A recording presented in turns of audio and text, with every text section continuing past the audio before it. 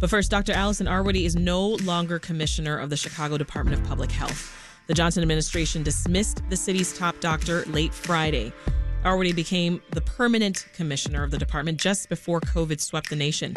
And while many praised her handling of the pandemic, there was some pushback against her decision to loosen restrictions, to reopen public schools during the Delta wave, and not prioritizing reopening mental health clinics. So to learn more, we're joined by Chalk Beat Chicago Bureau Chief Becky Vivi, who covered Arwady's arrival and tenure for WBEZ. Welcome, Becky. Hi, Sasha. Thanks for having me. Good to see you again. It's very good to see you back in the building. Yes. So give us your initial reaction to this news. I mean, this was pretty heavy on a Friday afternoon. Yeah, it was. I was scrolling after putting my kids to bed and saw this news, and the first thing I did was text Christian Schorsch, WBEZ reporter, right, who we spent many years during the pandemic in the trenches together covering the pandemic, and wrote to her and said, dang. And certainly the end of an era. Exactly. And we kind of texted back and forth, and it definitely did feel like the end of an era. Yeah, because you've been covering Dr. Arwady for a long time. Yeah. And really, I mean, when I was covering City Hall, when Mayor Lori Lightfoot was elected, she basically was the chief medical officer under Rahm Emanuel's administration, and she took over for Julie Morita, who was the head of the Department of Public Health under Rahm Emanuel, and became an acting commissioner. And actually at the beginning of Lightfoot's term, before the pandemic hit, her confirmation hearings were kind of tense and fraught, and they were really one of the most difficult confirmation hearings for any of Lightfoot's picks. Really? Yeah, because you had new city council members, new aldermen who had run on sort of a push to reopen mental health clinics, and Arwady was seen sort of as like an insider during the Rahm Emanuel administration, and so when Lightfoot said, okay, instead of I actually want her to be my commissioner, not just the acting or interim person. Yeah. Interesting. And her appointment, she did not get approved that fall. I think it was January of 2020 when her appointment finally went through the council. And we know what happened just a couple short months after that, which we'll dig into here. But I'm curious your take on this, because her firing, it came after the Chicago Board of Health wrote a letter to Mayor Johnson asking for Arwady to stay. I mean, the Board of Health, they must have seen this coming, no? Well, right. And I think, that letter also didn't, it talked about what they wanted to see in a leader, period. It wasn't necessarily only, please keep Dr. Arwady, but that we need somebody who can guide this department. I mean, let's just set the stage nationally. During the pandemic, you saw health commissioners, public health officials all over the country resign or leave. You saw vacuums in these departments. That's right. All over the place. And so Arwady was really an outlier in the sense that she stayed put and steadied the ship here in Chicago. Yeah. She outlasted Dr. Ngozi Ezike, who was the Illinois Department of Public Health director, who also lasted quite a long time. But Arwady really was an outlier, but it was not entirely surprising given Mayor Brandon Johnson's rhetoric on the campaign trail. It was pretty clear that he was, she was one of those that he was not intending to keep that they in place. Didn't see eye to eye. Correct. For sure. Let's go back though to the beginning of the pandemic, which we've both touched on a bit. The fact that she started sort of right then. Yep. And things were tense. What were those initial months like? And just kind of maybe remind us of some of her accomplishments over the last few years. Well, so those initial months, obviously, again, there was so much uncertainty. We knew nothing. People knew, yes, we knew nothing. We knew nothing, but wanted so many answers from this woman. Exactly. And I will say, although I bristled at it a little bit as a reporter, she got up on Facebook and started these Q&A sessions weekly and was answering questions that were, as silly as like, how many particles get through a cloth mask versus an N95? They were very, there were a lot of questions and a lot of misinformation, a lot of uncertainty. I think at that time she was trying to, again, step into this role as a local public health official, trying to navigate through a very fraught political environment and a time of really complete uncertainty. How did she handle the misinformation piece? I think that she did a pretty good job. I would also say pre-pandemic, like when I think back to the budget hearings when she was acting commissioner and her confirmation hearings, she is a talker, and she will go very deep into wonk land with you if you let her. And so I think that it was not surprising to me that she was very comfortable with like, sure, let's go on Facebook Live and answer questions, because she was always kind of preached a little bit of that transparency. Even when she butted heads with aldermen about mental health clinics, like she would get up on the dais and explain herself for, people had to cut her off to ask another question because she would just keep talking. Yes, I remember quite well. So how much do you think we can separate Arwady's actions from then Mayor Lightfoot's priorities? Yeah, so again, this is one of those things where I feel like a lot of people look at her as like, and I will say like Johnson's administration and during, let's talk about like, we can talk in a minute about school reopening, but there are a lot of people who disagreed with some of the guidance that she gave around, reopening restaurants and bars, for instance, or, the mitigations in place versus like there weren't enough mitigations. Mm-hmm. I would say that it's a little bit. She was also operating in an environment where, yes, the mayor did have the final say. There were also executive orders from the state government and from the governor, and even guidance from the feds that, like, trickling down. She had to work within some fencing, if you will. Yeah. And so I think that I would caution people to not necessarily think about her legacy only as like hers individually, because she was operating under an administration, and at the end of the day, that's where the buck stopped. So that's a good reminder. It kind of depends on the decision you're asking about. True.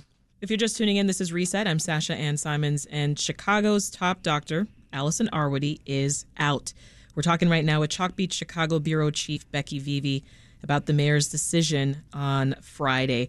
So Brandon Johnson, he first said he intended to fire Dr. Arwady in March when he was running for mayor. He was actually talking to me on stage at a forum that was held, hosted by WBEZ and the Sun-Times. This was days before the runoff. Let's hear what he had to say. We have different views of public health, and so no, she will not stay on in my administration.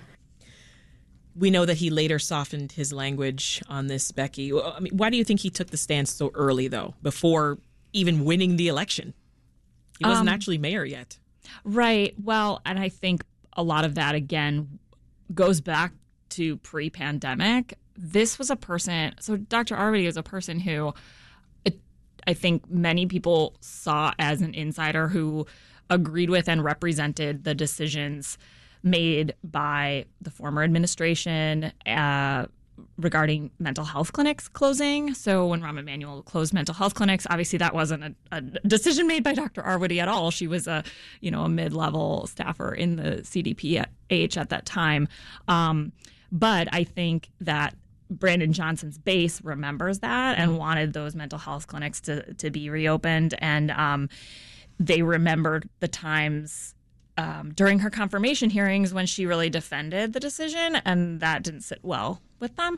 And so I think he, came out and he said that, they don't see eye to eye and they wouldn't see eye to eye. Mm-hmm. And so that she would be leaving. But I think that it's a lot more complex than that. And I think when you look at the state of sort of the public health landscape in Chicago over many years, it is really a public-private partnership, and I think that Arwady operated that department with a lot of sort of how do I say this? Like looking at the reality versus like what could be, you know.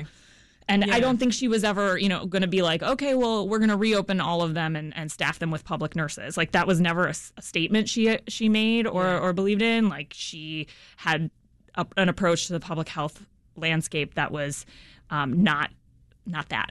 Yeah. Well, let's hear from Allison Arwady. She sat down last night for her first interview since her firing. This is a little bit of her remarks with NBC. You know, at the end of the day, I'm actually a little bit proud to now have joined the ranks of the hundreds of public health leaders who ultimately lost their jobs for making data-driven decisions during COVID. And I want this mayor to be successful, even now. So there are reports that Mayor Johnson fired her without meeting with her first. In a news conference yesterday, he actually declined to respond to those claims when reporters were asking. He declined to respond to whether the Chicago Teachers Union had any influence on the decision. Yet here we hear her say, I'm proud. I'm proud of the work I did. So give me your take on that, the fact that she still finds pride in this situation. Yeah, I mean, I think... Because it could be messy. Yeah, it could be messy, and it sounds like there were some questions about kind of how it was handled. But I've covered a few of these transitions now, and I think it is not unusual or surprising for a new mayor to come in and replace people. And actually, I think Dr. Arwady, in her interview with NBC5, actually kind of also made that clear that, like, she wasn't sure she was going to stay on anyway. She was, like, thinking about transition planning anyway. And I think the question now is a little bit more like, what does she, what does the next person do as they step into this role? And I should note that the number two, the chief medical officer, the role that Arwady filled before she became the commissioner, right? That person has also resigned. So you do have a bit of a vacuum of leadership that I think is now putting a big question mark in the Chicago government landscape of what are you going to do with this department. And I will also note that, the public health department for years prior to the pandemic was sort of like a little known department that people didn't really pay attention to. Did a lot of like, were we really talking to infectious disease specialists before COVID? On this sort of scale? They certainly existed, and they did a lot of work out of the public eye. Behind the scenes that people didn't pay attention to. They did a lot of, they were flu clinics. Thrust in the spotlight with this pandemic. Exactly. And they also saw a huge influx of funding from the federal government. So that department has gone through a lot of change already and has really kind of grown. And I think the question now is, with a vacuum of leadership, so Johnson doesn't agree with or see eye to eye with Arwady, or potentially the chief medical officer who's now resigned. Mm-hmm. Like, who is the kind of person he's gonna put in that place? Is it gonna be an insider, somebody from the ranks within the department? Is it gonna be somebody from the outside? Is it gonna be somebody from another city? And again, there are a lot of public health professionals, like Arwady says, that left during the pandemic, left the profession altogether because of sort of the politics of it all. And now we're kind of seeing that again, right? So in its message to Mayor Johnson, the Chicago Board of Health outlined what it wants to see in candidates being considered for the next health commissioner. They were talking about qualities like experience with racial equity and commitment to transparency. Mm-hmm. What do you expect for the search for Chicago's next health commissioner? That's a really great question, and one that I'm not sure I'm equipped to answer because I don't know exactly how they'll approach it. I do think that the Johnson administration, with all of their picks right now, they are taking kind of we want to talk to a lot of people and see if they align with our vision, and then put someone in place who matches the vision. And again, I'm not sure that that's going to be somebody who comes from within the department. Perhaps it is. And I would imagine there are going to be a lot of conversations being had over the next coming weeks. My big question is going into, they're sort of going to head into budget season here in the city council, and it will be very interesting to see how they, who fields all those questions and how that department and the budget hearings around that department and the future of that department, what will that look like? Because I can't imagine that they'll have a permanent replacement who is both picked and confirmed ahead of October when they do hearings for that timeline. Budget. So when it's tight. Yeah, exactly. That. So they'll be going through essentially a budget process probably without a permanent leader. Be interesting to watch. Becky Vivi is the bureau chief of Chalk Beach, Chicago. Thank you so much. Thanks so much, Sasha.